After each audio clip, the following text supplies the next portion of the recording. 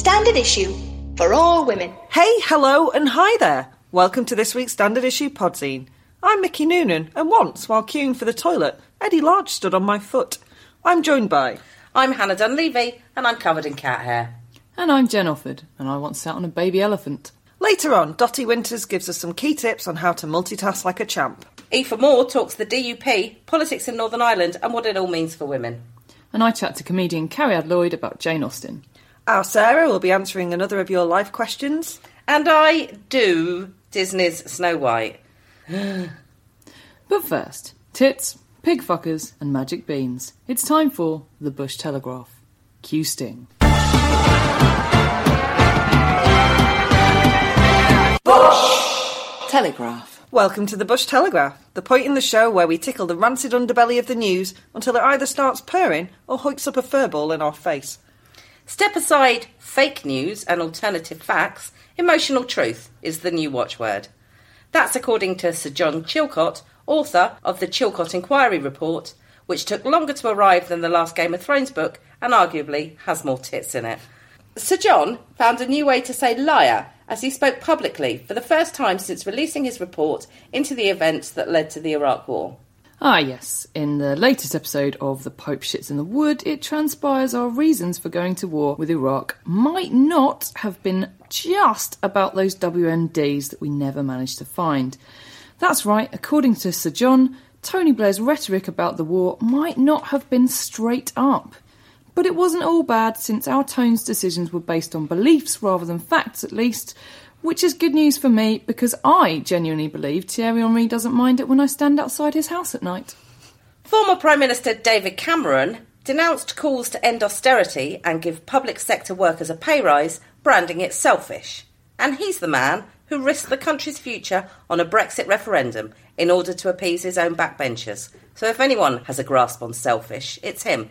His logic, if indeed there was any, was that using money to give nurses a pay rise now might impact on cash we have to spend in the future, in the same way that using water to put out a fire in a hospital might mean there's less to splash on his lawn during the next heatwave.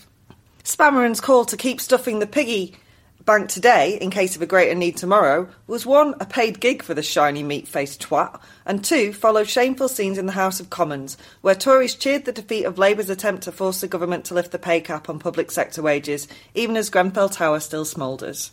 Meanwhile, People's Princess Jeremy Corbyn was heckled while making a speech at the Durham Miners' Gala to a crowd of 200,000. In footage that emerged, a woman could be heard demanding to know of Big Jez, "Are you on my side? He's on everyone's side, love, haven't you heard?" Talking of Labour, the party's female MPs are forming a parliamentary bloc to use their strength in the Commons in order to improve the lives of women by pushing certain policies through Parliament.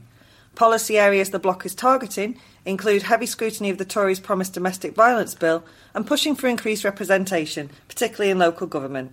Chaired by the excellently chopsy Jess Phillips, the Women's Parliamentary Labour Party's headcount of 119 pisses all over the other blocs in Westminster, including the DUP's measly 10. The World Health Organization has warned that a super strain of gonorrhea could be about to sweep the globe. The virus is aggressive, focused on the genitals, and seemingly resistant to any shit science can throw at it. Speaking of which, Donald Trump was in Europe, doing what he does best, addressing a right-wing horde, having his hand rejected by a First Lady, and tweeting like a mad bastard. Yes, the undisputed President of America finally met his opposite number, Donald J. Trump, with a handshake that brought all the media to their yard.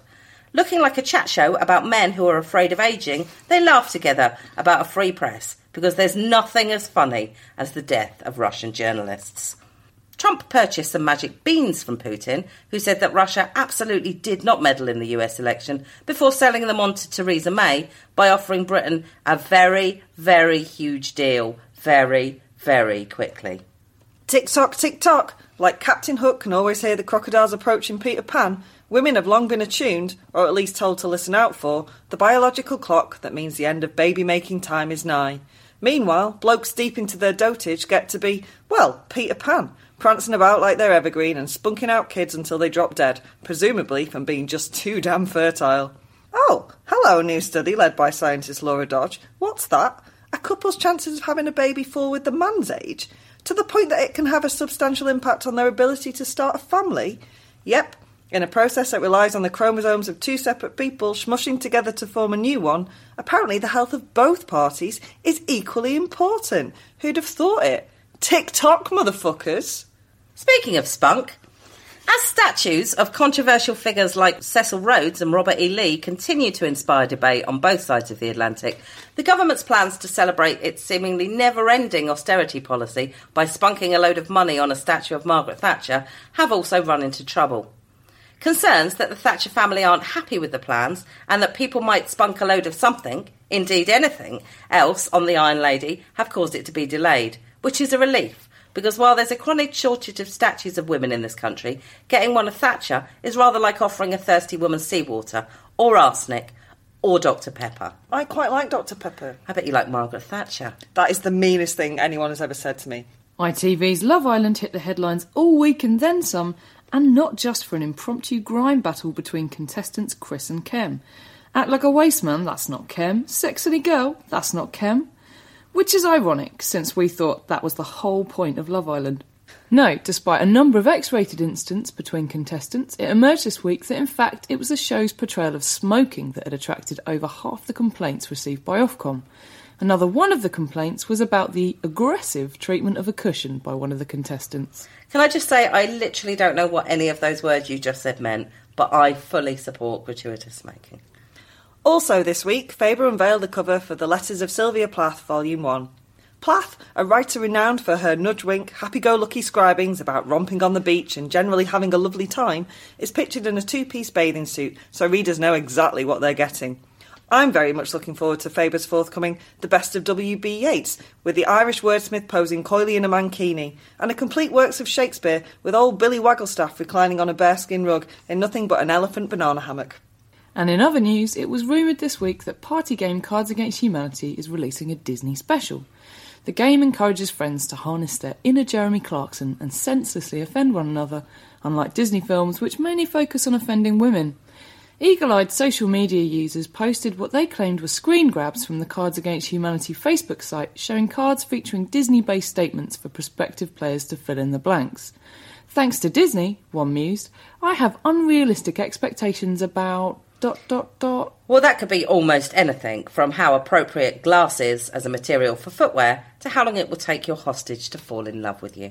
Tale as old as time, mate. Well, you have equal pay, but, they're not equal, are they? Sexism of the week. It's that part of the week where we noodle around the media and find out what crazy-ass shit they're saying about women. It's been left to the usually excellent Teen Vogue to let me know that, as a woman, I don't have a prostate and my clitoris is so unimportant it's not even made the diagram. While it makes me think a few blokes from my sexual history are clearly avid Teen Vogue fans, it does seem I've been confused about my cave of wonders for a number of years. But every day's a school day and all that. When it comes to your body, it's important that you have the facts, says the magazine, before omitting some key facts about women's anatomy. The article is jam-packed full of such sexy talk as hoopla and anchors away, and the claim that having something in your rectal area is unique. Have these people never had a poo? Personally, I'm particularly taken with the line. It's often described as a feeling of fullness, which can be delightful.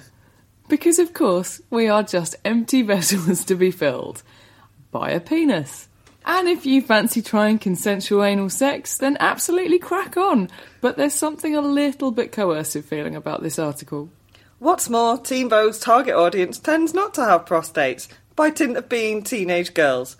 By trying to be all-inclusive, the magazine has massively missed the mark, and possibly ensured its readers do too, specifically by failing to mention the clitoris, the most reliable mark to hit when making sexy fun times with a woman. It was also initially lacking a reminder that safe sex, particularly safe anal sex, is essential, and the article has since had to be updated. Standard issue for all women. My name's Aoife Moore, and I'm here to introduce you to the women's rights nightmare that is the DUP Tory coalition. For those not in the know, current Prime Minister and Wheatfield terroriser Theresa May couldn't quite get it up for the British public in the general election on June 8th and fell short of a majority government. With all the strong and stable leadership of Jim Davidson at Gay Pride, Theresa began the hunt for someone who could back up her government and unfortunately came home to roost at the door of Stormont. For those lucky enough to have not encountered the DUP, I'll provide a brief history. The DUP was formed by the infamous Ian Paisley in 1971 as a right-wing Protestant party in Northern Ireland. Not only have they been linked to paramilitary organisations such as the UDA, they are so right-wing that when Enoch Powell descended on the slippery slope to fascism, he left the Tories and moved to Northern Ireland, where a DUP MP served as his campaign manager. Jeffrey Donaldson, a current MP who serves as Powell's advisor, called Powell one of the greatest names in unionism. Nowadays they have 10 MPs, only one of which is a woman, and are the UK's 5th largest party. Known for such hits as The World Was Created in 4000 BC, Climate Change Doesn't Exist, Women Cannot Be Trusted to Make Decisions on Their Own Body, and Gay People Are Sick Paedophiles Who Can Be Converted and Should Not Be Allowed to Marry. Their leader is Arlene Foster, a former solicitor who reveres Margaret Thatcher and believes gay people are trying to redefine marriage, but ironically doesn't believe that her own party are trying to redefine the message of the Bible. So to get a real feel of who Arlene Foster is, after the Scottish Government passed marriage equality, Arlene wrote to them, asking them to prevent Northern Irish gay couples from marrying. Nice. So now we're all caught up, let's hop back to the £1.5 billion elephant in the room. Theresa May, desperate for someone to prop up her government, has offered the DUP £1.5 billion in a confidence and supply arrangement. So basically, when Theresa May needs help cutting wages for firemen or nurses, the 10 brave men and women of the DUP will be there, backing her up, like when they did exactly that on June the 29th. So at first glance, you could be forgiven for viewing this coalition as a momentous occasion for women in politics. 2 strong female leaders are negotiating on behalf of party and country. However, on closer inspection, this deal is good for women in the way that Thatcher was good for the miners or Fox News is good for journalism. So let's kick this off with abortion, Ireland's current favourite hot potato. The DUP has consistently opposed the extension of the 1967 Abortion Act to Northern Ireland, which forces women to cross the Irish Sea for a termination. And they do so in droves. It's estimated that somewhere between 1,500 and 2,000 women make the journey across the sea every year. And once these women have undertaken the distressing and sometimes expensive trip, they have, until Stella Creasy's latest amendment to the Queen's speech last month, had to pay for the abortion themselves. So for those who can't afford the flights, they risk prosecution for buying abortion pills. And just to put that into perspective, last year a Belfast miller was put on trial for procuring the drugs to terminate her daughter's pregnancy. This is what the DUP's hardline anti-choice means in real terms. Whatever way you spin it, the result is forced pregnancy. Now, it's unlikely that women in mainland Britain will be subject to these conditions. However, it doesn't mean that it shouldn't be on your mind the next time Theresa May needs a favour. When one woman is oppressed, it opens the door and it sends a message. The Tories now boast that as the only party that have had 2 female leaders, they're more progressive than, say, Labour. Realistically, no matter how many feminist t-shirts she dons, Theresa May does very little to help other women in politics, and Arlene Foster does, if possible, less. Indulging in her own weird brand of anti-feminism, Arlene tears down her female opponents over their appearance and then cries sexism when she's criticised herself. When asked recently about Sinn Féin's leader in the North, Michelle O'Neill, Arlene replied, blonde. So there we have it. Arlene Foster, the First Minister of Northern Ireland, musters the same amount of dignified and intellectual response on her political opponent as a drunk punter in a Witherspoon's harassing a barmaid. Last year, when she was caught up in her own massive scandal in which a RHI scheme pissed away £500 million of Northern Ireland taxpayers' money, Arlene claimed that the just and accurate criticism of her leadership was due to sexism. Arlene, however, has had very little to say about sexism when members of her own party made mooing noises at a woman during a debate in the Northern Ireland Assembly. Sexism is rife in politics, and using sexism as an excuse when you don't like being held to account makes life incredibly difficult for all women. So to wrap up, the DUP's homophobic, flat earth, anti-choice rhetoric may not affect the rest of the women in the UK immediately, but any government that's beholden to the DUP represents a huge step backwards and general disregard for women and their rights. Theresa May paid £1.5 billion to hold on to power, and in doing so has done a huge disservice to the women and LGBT people of Northern Ireland who are allegedly citizens of the United Kingdom. I am here with ostentatious expert Cariad Lloyd. Ostentatious expert or Oh, Austin for expert? fuck's sake.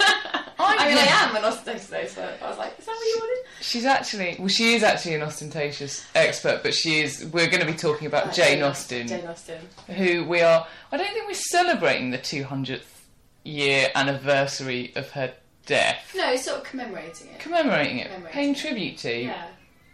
My daughter is shouting in the background. Yeah, you can hear Cariad's daughter, because we're in a kitchen at the moment. The other week you could hear Peggy, Hannah's cat, so, you know, it's... What difference does it make, really? So, to Sledgy, that's what I call Jennifer Offord, cats and babies are the same thing? No. Well, to some people, Yeah, they are. sort of are. Yeah. But also, CK, that's what I call Cariad Lloyd, is allergic to cats. Severely, yeah. And hopefully not her own child. Mm. No? Not so far, yeah, hopefully. That's good. I once thought I was allergic to my husband. Cariad Lloyd here, my friend Cariad, is... And that's a genuine, you are my friend. That is true, like, we're not making it up. We used to live together at university. She saw me fall over once in a dressing gown outside. Once? Many times. While chasing a boy with a Ghostbusters CD. Anyway, so Cariad Lloyd, she's an actor. She's an actor, comedian, and improviser. Ooh, what's an improviser, I hear you ask? Well, an improviser is someone who performs... Well, there's lots of improvisers, lots of different types, but I perform improvised comedy in a show called Ostentatious, which is improvised Jane Austen. So we take a title from the audience, and then we perform normally an hour's play in the style of Jane Austen, based on an audience suggestion. So, in the style of Jane Austen, so if I were conducting this interview in a sort of appropriate fashion, would I be saying something along the lines of, Dear Lady Cariad, thank you for doing this podcast? Firstly, they never call each other first names, unless you were family, which is really, we always forget that. So you'd have to be calling me Ms. Lloyd. Well, Ms. didn't exist, so I'd probably be Miss Lloyd. But you're married. I'm married. You'd have been like, well, actually we were friends, so you would have been, My dear Cariad, it's an absolute wonder and joy and pleasure to be on your podcast. Or something like that. Okay. She's really screaming. She's having a word, isn't she? Yeah, she's learned to shout. It's alright, her husband's with her. We haven't just left her in the other room. Yeah, I put her in with the cat food and I think she'll be alright. She's literally... There's just cats all over her at the minute. She's allergic, she doesn't have any, I've already told you.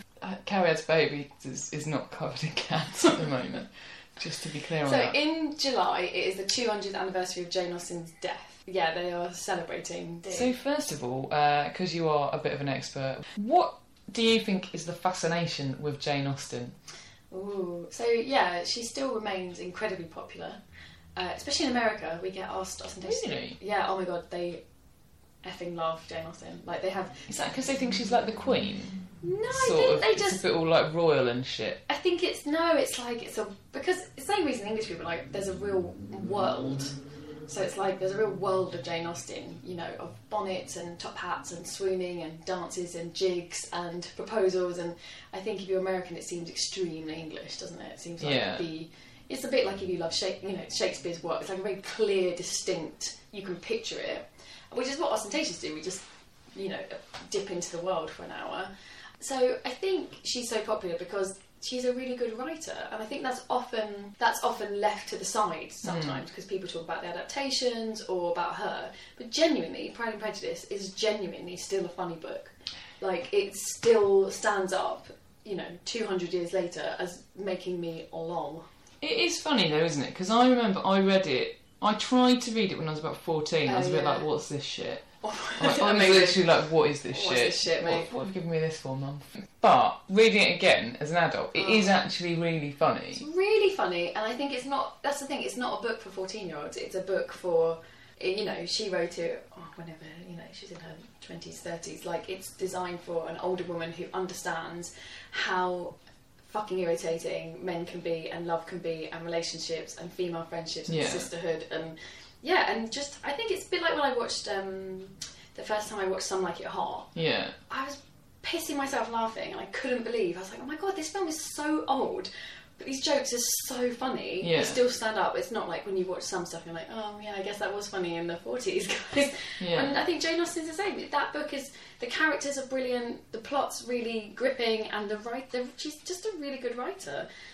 And Persuasion as well. Like, I think I always say to people, start P&P. P&P's your gateway Austen, because it's just a damn good read. But then you hit the other ones. And I think Persuasion, which is her last fully published book, completed, is so bleak and sad and full of loss and longing and so it's a bit like the Beatles. You start with Lummy Doon, then you go right through and you end up Sergeant Pepper and Revolver, and you end up the White Album thinking, oh man, I've grown up with these people. And that's the same with Jane. You can start at like the fresh fun bit and then you end up with Persuasion and you're like, Jesus, life is hard. What would you say to an Austen skeptic? Yeah, to an Austen skeptic, I would just say, genuinely, just give it a try. P&P is not long. Yeah. And I think also, again, that she gets shoved over into like chick lit because it's about romance and because it's about women and it's about female interactions. So people demean it as like, oh, it's just romance, and you go, it's bloody hard to write good romance, as anyone who watches romantic comedies will tell you, or any drama that involves a love story. And that love story between Lizzie and Darcy is really compelling. And, Lizzie is a completely flawed character. She's an idiot. She judges him incorrectly, as much as an idiot as he is. And who, like us all, we're all idiots just trying to make our way. So to an Austen skeptic, I would say just genuinely pick it up. If you can't, P&P, 1995, Colin Firth, BBC, for me, is the greatest adaptation of a book. Oh, it is fucking funny, isn't it? Oh, it's so funny. It's so good. And Colin Firth's quite hot in it as well. Oh, he's so hot in it. Yeah, and Mr. Collins. Oh, that Mr. Collins, I've seen it done on different adaptations and, plays and stuff. I think David Bamber.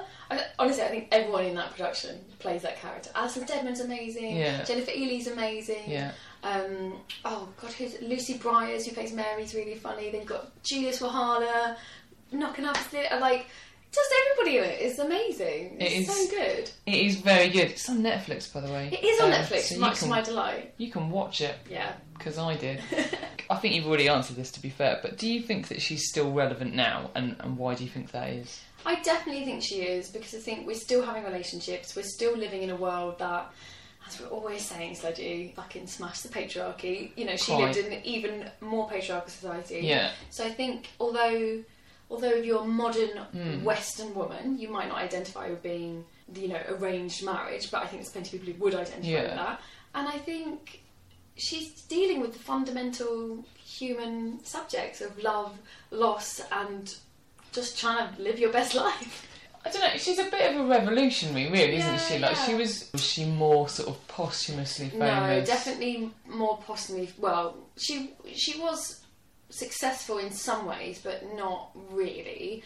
But the first one was published without a name, and it did really well. I think that's... Without her name? Yeah, so it was anonymous. So it could have been a man. Yeah, and I think that was either Mansfield Park or Northanger Abbey that did really well. And then she signed this dodgy contract that, for Sense and Sensibility and Pride and Prejudice, I think it was, she would get, and this might be wrong, but she would get, money based on the book sales, and they didn't do as well. Yeah. So she died, not a very wealthy woman, not married, I did not know that either. Oh, mate, she was engaged and broke it off. Why? Yeah. Well, if you read Persuasion, that's what everyone says, that she basically was in love with this guy when she was younger, and everyone thought they were going to get married, but he was really rich, and so the family said, you can't marry her.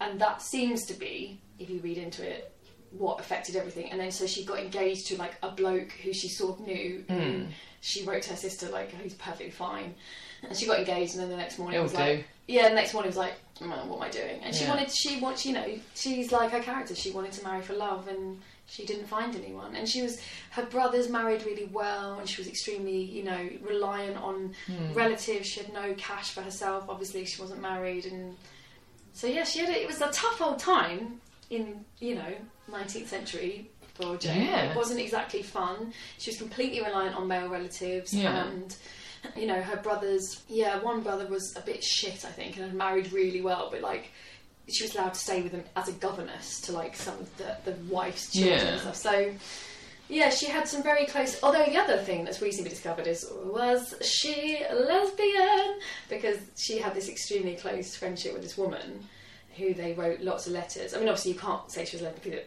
that's an anachronistic term that is from our time, and so to place it on her it doesn't really make sense. But she had a female love interest. Yeah, there was definitely someone she was extremely close to who the family got rid of the letters. Who was, I think... Well, then how do we know? Because some of the letters have survived. So some of the letters have resurfaced recently. This woman called Anne, who I think was a governess or a friend of someone, and they were very, very close. And this woman read her books and helped shape them, did like edits on them. And again, it's like a woman was helping write books for another woman, so even that obviously is brushed under the carpet. And because, you know, you think she's pre-Victorian, so she's for all the freedom. Even when you look at the costumes at that time, you know, there was a lot of freedom. Yeah. And Georgian society was very scandalous, and they loved it. People, you know, they were having sex with people, they were making jokes about it, which is Victorian England is the reaction to that. Yeah. So she's about to hit the time where no one wants to celebrate a female writer who's writing about women. It's like, no, thank you. We want moralistic, you know, heavy tales of what's happening. Yeah, because they do. I mean, I haven't read that. They do like a party, don't they, in Pride and Prejudice? I love a party. They are mad keen on a dance, innit? Yeah, a quadrille or a reel. Those types of dance. Oh, you have to study hardcore 18th, 19th century dancing when you do a show based on Jane Austen. Do you do a lot of dancing? Well, I've seen you twice. Oh, have you? Didn't fucking dance for me, did you? We don't do enough dance. It's quite hard to improvise a dance, and also the boys often just do their own thing. Like, we're trying to make them do that like nice back and forward, and the boys are just walking off. And you're like, we often do slightly what I might describe as like club grime dancing. Grime dancing, so sort of like Austin-y Skepta kind of vibe. Sure. I don't know the words you just said, but sure. You don't. Who's Skepta? He's a grime artist. Oh, is he? I like grime. Do you have a favourite Jane Austen character? I have a real soft spot for Lizzie Bennet, just because I think she's... Obviously. It's obvious, but she's like your quintessential... She's your ultimate Austen female character in that, you know, she's witty, she's earnest, she's funny... And it's not. She's not having to be witty. Like, isn't that they? You know, she doesn't sell it like, oh, she's plain, so she's witty. It's like she's pretty, but you know, she's fiery. She's got personality. I love Lizzie Bennet, but I do also have a massive soft spot for Mrs. Bennet because I just think she's hilarious. She's in terms of comedy characters, she's fucking hilarious. Oh, Mr. Collins. Oh, Mr. Collins isn't, but he's so slimy that I would never. He's not my fave. I couldn't choose him as a fave. I know, so gross. Gross. And what, like, amazing character observation. Like, the way she writes him, you know exactly that kind of guy. You've met that man now. You know that obsequious, creepy, career climbing... Like, we've all met someone and we were like, oh, what a toad. I also really like Marianne in Sense and Sensibility, just because she's so stupid and silly. Is that the one who Kate Winslet plays that's in Kate the film? Winslet, yeah. She stays out too long and she gets a fucking cold. Yeah. They all do that though, don't they? That happen a lot in I'm a not lot going of to deny books. there's a lot of... Well, no, Jane goes to see Bingley and gets ill, and then Lizzie walks there. And that's shocking because she walks through the mud and turns up with red cheeks, and then they're worried she's going to catch a chill because she walked, and she's like, bitch, need to see my sister, so I walked, what? Oh. But for a lady to turn up flushed, it means you didn't have enough money for a carriage. That's what you're saying. Okay. I don't have a carriage, I had to walk. Yeah. Whereas and this was interesting, is Lizzie's so cool because Lizzie's like, well, I don't care, my sister's ill, what does it matter? Yeah. And then the Bingley sisters are like, you should be ashamed. Like, they're proper twats though, aren't they? They're proper twats. They're really... But again, they have such a great comeuppance. Like, it's so great. It's so great. Well, it's a cool girl. Sorry. But they do get their comeuppance. They totally get their comeuppance. And that's what we like to see. It's satisfying. It's really satisfying. It's so satisfying. If she's your favourite character, I think I probably know on the basis of what has been said already, but what is your favourite book? Yeah, I think... I have to say P&P, even though it's such a cliche, but it was the first one I read And I do like the others, but I think P&P is just like a real perfect novel. Like, all the others have something slightly more, like, Sense and Sensibility is a bit quieter in a way, and, like, Emma's a bit more, like, just, you know, one character. Whereas P&P's just got this amazing array of characters. You care about all of them. It's really funny, and at the end they get together. It's like, whoa, that's perfect. It's like such Bish, bash, bosh. Yeah, it's so neat. It's so neat. Persuasion, I think, is good, but Persuasion's like a book where you're like, oh, this is a good book. You're not like, what will happen next? You're like, oh my god, wow, what's going to happen next? This is sad. I haven't read it. It's really short. It's surprisingly short, but it's really good. It's really good. It's really like a very... And you can tell it's a woman writing much older who hasn't loved the way she wanted to love, and it's full of sadness. Again, it's about this woman that was engaged to a guy, I think, if I can remember. She was engaged to him, she wasn't allowed to marry him, and then they meet much later and they're much older, and it's like basically this horrific underlying sexual tension and love and loss and pain between the two of them. And yeah, that's Anne, isn't it? Anne, and she's just very sad, but also funny and happy with who she is. Tell me about Ostentatious, Carrie. So Ostentatious is a show that I do. There's 8 of us in the group, but we do 6 people a show. And yeah, it's improvised Jane Austen. So we're in full Regency gear. We have a cellist or a violinist that improvises along with us. You come in, we give you a piece of paper that looks like an old Penguin book. You write down a title. It can be anything. So we've had like The Red Car, you know, The Nice Day, Honour and Tolerance. Or people sometimes do Jane Austen spoofs. So we've had 00 Darcy, Strictly Come Darcy, 50 Shades of Darcy. A lot of Darcy. Yeah. Breaking Cad, Meth Comes to Pemberley, which is a sweet title. That's incredible. Pride and Gay Prejudice. Northanger Rabbi. We get some amazing ones. Nobody Puts Darcy in the Corner. We pick a title and then we just make up a story for an hour, as if you're watching a play, but in the style of Jane Austen, and it's funny. So where can the casting agents of the next adaptation of Pride and Prejudice, and indeed the listeners of the Standard Issue podcast, come and see your wonderful show, dear Carriad? An improvised Jane Austen novel. So they can see us at the Edinburgh Festival at the Udderbelly at 1:30 every day, and then we're going on tour. So you can go to our website ostentatiousimpro.com, and we're touring all over the place, from Dorset to Newcastle, I think. It's all over the shop. Literally everywhere. Your heart desires. Yeah, and then we're also doing gigs in London at Leicester Square Theatre in the autumn as well, so we normally perform there once a month. But if you follow us on Twitter, look on the website, email us. We're normally performing somewhere, but I think it's like a 26-date tour in autumn. That's a lot. It's a lot. It's a big one. Are you going to take B and all those cats with you? Just to crawl over. Probably not. I'll probably leave the cats here. I mean, I've got room. There were no cats here, I've already told you. You can follow them on Instagram and on Twitter. At Austen Impro. And I've been to see them a couple of times. They're very good. I recommend it wholeheartedly. Thank you very much, Carriad Lloyd. Thanks very much, Soji. Bring it. Question. I'm not answering that. Hello, I'm Sarah Milliken and you're listening to Sarah Milliken's Question Time. Now, I hope you've had a good week. I've had loads of questions this time, so I'm going to rattle off 2. I'm going to do 2 this week, if that's okay. The first one is from Chris Ford on Twitter, who asks, if I don't social media my holiday, did it really happen? Now, sadly, the answer to that, Chris, is that no, it didn't happen, because we just think you're lying if there isn't any sort of evidence. So if you could quickly pop up a snap of you in Speedos or holding an ice cream, or with an ice cream in your Speedos on your social media, then we will know that your tan is not fake. Thanks. Another question we've had is from Lucy Payne, and this is off our Standard Issue Facebook page, and Lucy asks, how many cats is too many cats?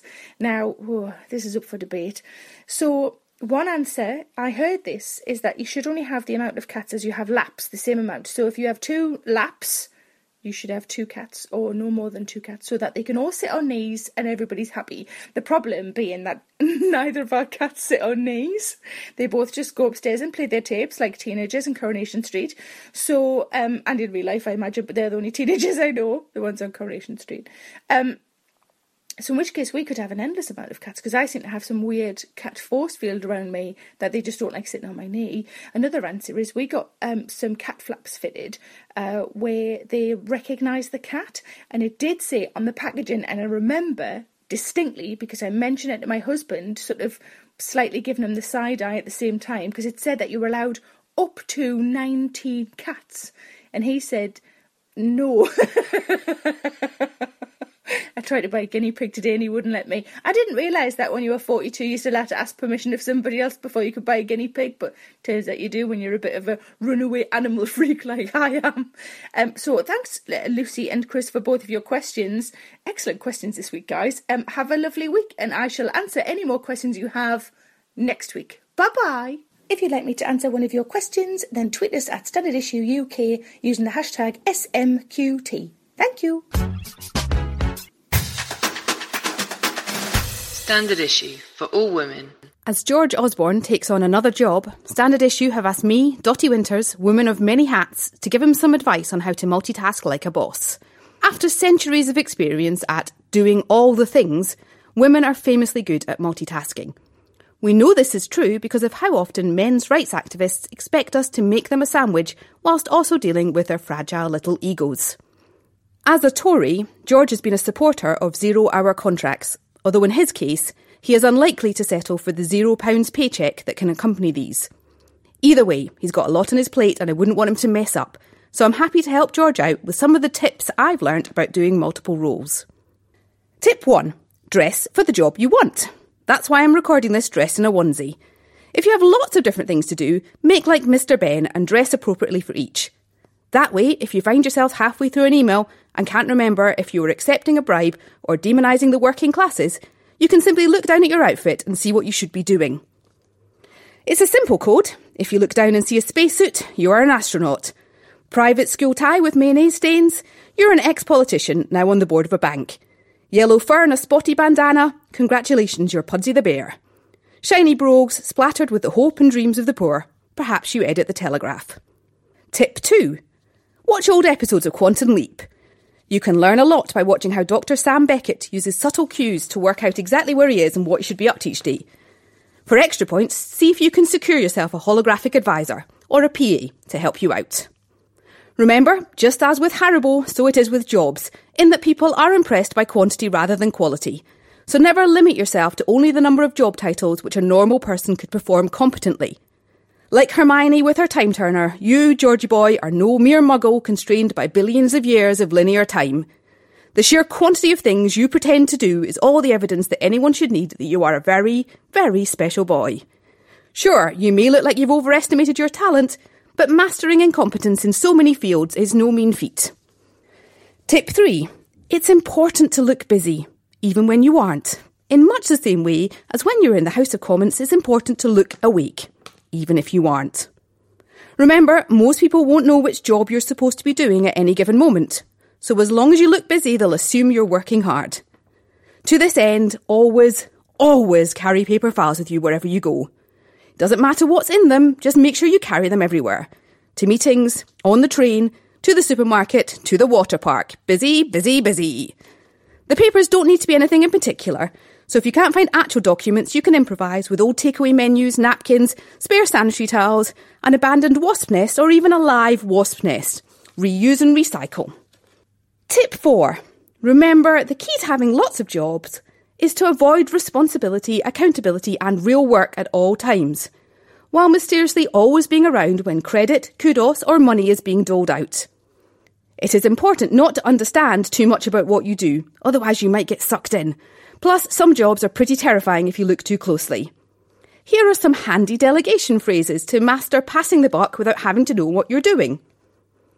Can you liaise with Sophie and get back to me with a proposal? Please can you sort this? Please investigate and revert ASAP. Buy low, sell high. With mayo, not bread, I'm paleo now. Tip 5. You're going to need to get good at napping. You may be the master of delegation, but avoiding real work in multiple roles is an exhausting business. Practice your power naps. Great places for napping include car parks, trains, lengthy meetings, conference calls and nativity plays. The trick to pulling this off successfully is to always have a prepared response for that moment when you wake up and realise that everyone is looking at you awaiting a response. These stock phrases will get you out of almost any such jam. That's all very well, but I think this is more complicated than that. I see what you're saying, but what do we really mean by value?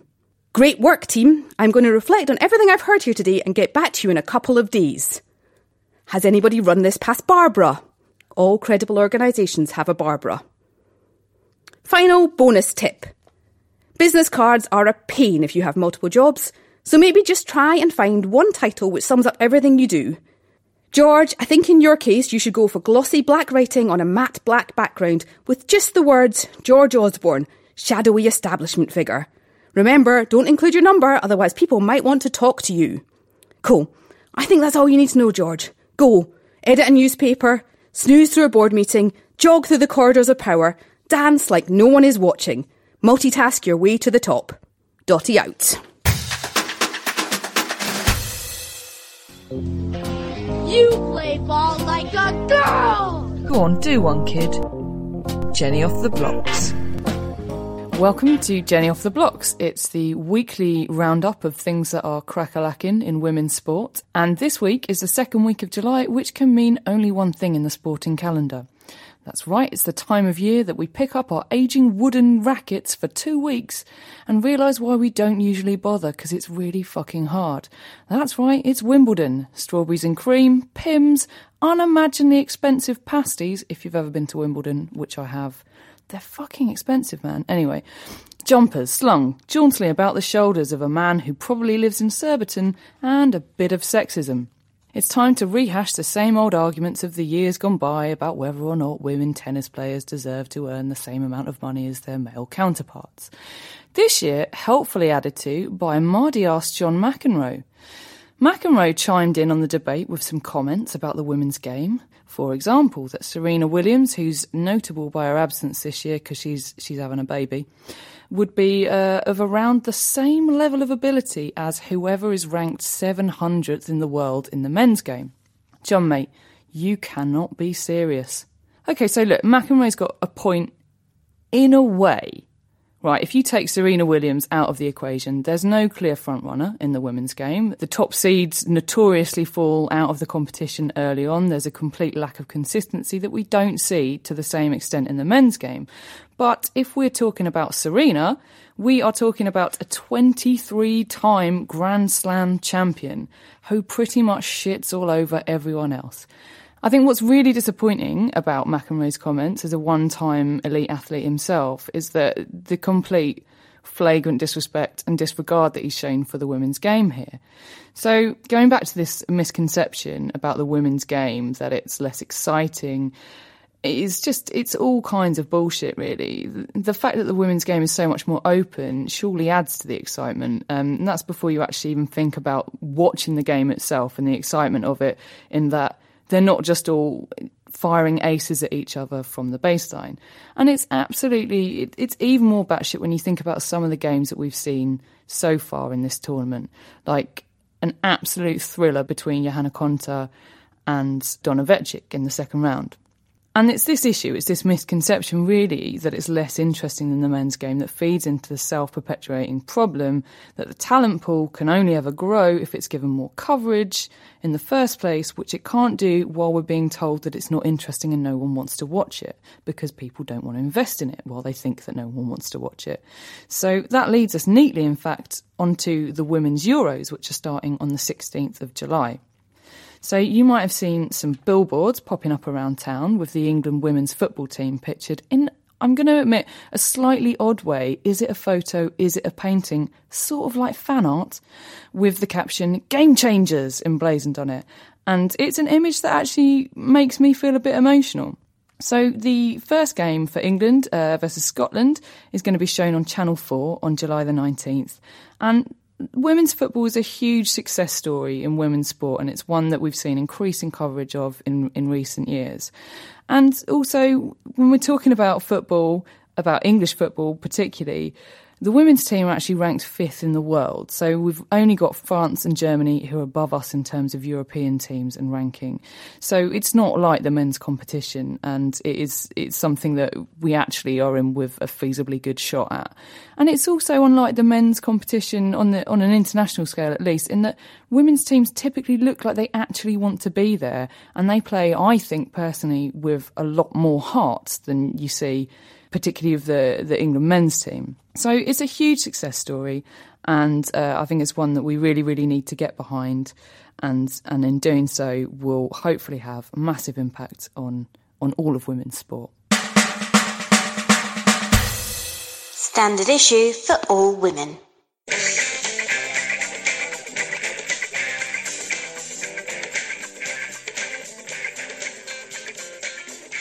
Welcome back to Dunleavy Does Disney. Yay! Yay! This week we're talking Snow White. Yeah, Snow White and the Seven Dwarfs. Is that the full title? I believe so. Right. Oh, it's good that the men get a mention. They tend to get left out. They do. Yeah, I find. Yeah. That is an apprehensive face that I am looking at. I wish you could see it. She looks a little bit scared even. I know. It's because this is 2 weeks in a row now, in which I am just going to go. Is that a spoiler alert? That's a spoiler alert. Yeah. Well, I mean, Snow White's Disney's first film, so on the one hand, it feels unfair to judge it by any standards which we'd apply today. We're going to, though, right? But on the other hand, fuck it, yeah, quite. So Snow White's a princess with a wicked stepmother who thinks that she alone... Yeah. Sounds familiar. Quite. The wicked stepmother, she thinks that she alone is amazing, and she has a mirror that tells her that she's right, which is a bit like what Twitter does for Katie Hopkins. Oh, God. But Snow White's well pretty, you know, and she's so egregiously nice that she attracts the kind of attention from birds that the rest of us only get if we're eating chips in the street. Yeah. So she's a punishment. She's made to dress in rags and sing at housework, which is literally only happens in Disney films. She's made to sing at the housework. Yeah, well, maybe she chooses to sing at housework, but nonetheless, singing at housework only happens in Disney films or if you've taken a shitload of drugs, I've heard. And that's when you do housework in a ball gown that you just happen to find in a cupboard. Exactly. We've all done it. We've all been there. Anyway, so just one day she's busy singing and washing, and she's singing about how one day the man she loves is going to find her, which is kind of weird because she doesn't yet know who he is, and so I'm not entirely sure how that could possibly happen, which is ordinarily the sort of thing that I fixate on and I think about for absolutely ages, except fuck me, he literally pops up mid-song. Is it Liam Neeson? He has a very special set of skills. Well, he literally pops up mid-song and starts singing too. Yeah, and they sound like a match made in in typical an awful heaven. In typical Disney fashion, the heroine imprints on him immediately, like she's a chick that's fallen into a bath and thinks that the rubber duck is its mother. And I'm going to be honest, a hollow plastic duck isn't a bad analogy for this guy because he's so bland. He also does not have a name. Right. He is just the prince. I love it that Disney don't write great women, but they didn't really write great men, No, they don't. And it's kind of, like I say, it's kind of offensive because the idea is that this could literally be anyone. The wicked stepmother, she sees that Snow White's attracting some attention, so she orders this huntsman with Lego hair to go and take Snow White into the forest and kill her and bring back her heart in a box. But when it comes to it... Crikey, that took a turn. I know. But when it comes to it, she's so damn lovely, he just can't do it. Oh, Snow White. Yeah. So she runs off into the forest to start a new life, talking to wildlife in that voice that people use when they talk to babies, which was so nauseating. I actually had to have a little break from Snow White and drink some whiskey and hit some stuff with a hammer. It's good that you always have that piñata in your bedroom just so you can smack things when you need to. Yeah, absolutely, and yeah, I needed it this time. Anyway, she's going through the forest and she stumbles across this complete shit tip of a house. Right. Oh, so that must be like catnip to her. Well, there you go. And she decides this would be the perfect place to sing at housework. Right? So, meanwhile, the owners of this cottage are working in a magical mine that seems to produce every conceivable sort of precious stone, although it's never really made clear why the Seven Dwarfs aren't richer than Roman Abramovich, because They kind of should be. But yeah, they could have afforded a cleaner way before Snow White. You would have thought, yeah. So they come home from work and discover Snow White's, like, living in their house in a scene that goes on forever. You are actually still watching it right now. Yeah, I think so. I know, really, to call it tedious would be unfair to the word tedious. It's terrible. And anyway, she teaches them how to wash, and they teach her how to yodel. And I really start to empathise with Grumpy, who's not having any of it either. But wait, the Wicked Queen finds out that Snow White isn't dead at all, but she's running this B&B for bald miners. So she transforms into an old hag using magic, rather than a shitload of gin and a late night, which is how the rest of us do it. That works for me. Yeah. So she punts off to find Snow White. Punts, yeah. And credit where credit's due, she's pretty good at punting. Is it set in Cambridge? No, I don't know where it's set, because there are alligators in the forest. But... Is it set in Cambridge? Yeah, quite. I have to say she is good punting, and I say that as someone that, and you know this to be true, that the last time I went punting, I came within an inch of puking on a small Chinese child's head. I can confirm this is true. Despite being repeatedly warned by everyone not to let anyone in the house, Snow White lets the old crone in. Women never listen. Yeah. She eats a poisoned apple and she falls into what Disney calls a sleeping death, which is kind of how I felt while I was watching this, to be honest. Then the old crone falls off a cliff, and I really envy her the sweet release that she's had from this film. But Snow White, obviously, you know, she's died. And this goes down in the forest like the death of Princess Diana. Did the birds stop tweeting? Yeah. Did the mice stop clapping? I don't know what mice did. Squeaking? Yeah, absolutely that. And the dwarfs make the odd decision not to bury her, but to keep her in the house like it's some sort of Bates motel. Well, they weren't very good at tidying. No, yeah, we'll get round to it. After a few months, the prince turns up and kisses the dead body, which isn't weird at all. Perfectly normal Saturday night where I live in Halifax. And lo and behold, she wakes up. Oh. Yeah, and everyone loses their shit for a bit, and then she says, see ya, and rides off into the sunset, because who needs friends, you know, when you've got Prince with a horse? The end. I mean, I can't believe I'm going to ask this question, but I'm going to ask this question. Did you like it? God, no. In fact, I'd go to the forest to say that I hated it, which is a word I usually reserve for, you know, generally terrible things like diseases and UKIP. I do have to say that I do remember liking it when I was a child, to be fair. But I was excited at anything that was moving and colourful. Well, there you go. Although, like I say, I also liked Seven Brides for Seven Brothers, which is pretty much the same film. Although that does at least have the good grace to have some half-decent songs and a few fistfights in it. What message can we take from Snow White and the Seven Dwarfs? That one day our prince will come. End of. Absolutely smashing. What score are we giving Snow White? We're giving it 1. 1 bald miner out of 5. Surely out of 7. And it's yeah. Oh, yeah. Well, actually, that's probably more realistic. And it's getting that 1 because, I mean, it does deserve some credit for being Disney's first animated film. So, and the fact that the wicked stepmother had the goodwill to throw herself off a cliff. Yeah, well, actually, she fell. And then a rock fell on her. And then a rock fell on her. They really wanted her dead. Yeah, they did. Crikey. It's funny because falling is big for death in early Disney, because you don't have to deal with what happens at the bottom. You just get as they're falling. Do you think just on the Disney cutting room floor there's just a load of splat? Yeah. They're just like red paint everywhere. Standard issue for all women. That's all for this week. Thanks for downloading. Next week, our motherhood columnist Daisy Levington is giving us some tips on coping with the school holidays. Rosie Wilby's talking breakups, and I'm chatting to the brilliant Jess Phillips. We're recording at Latitude this weekend with Susan Wakoma and Deborah Francis White, so if you're there, come see us in the Speakeasy tent on Saturday night. A shout out to Amy McLean, who, bless her socks, spent 12 hours live streaming on YouTube to raise funds to support us. What an absolute smasher. Thanks, Amy. Our music was composed and recorded by Barry Hilton, all rights reserved. Thanks to David Young, Mary Young and John Clare for their help with the stings.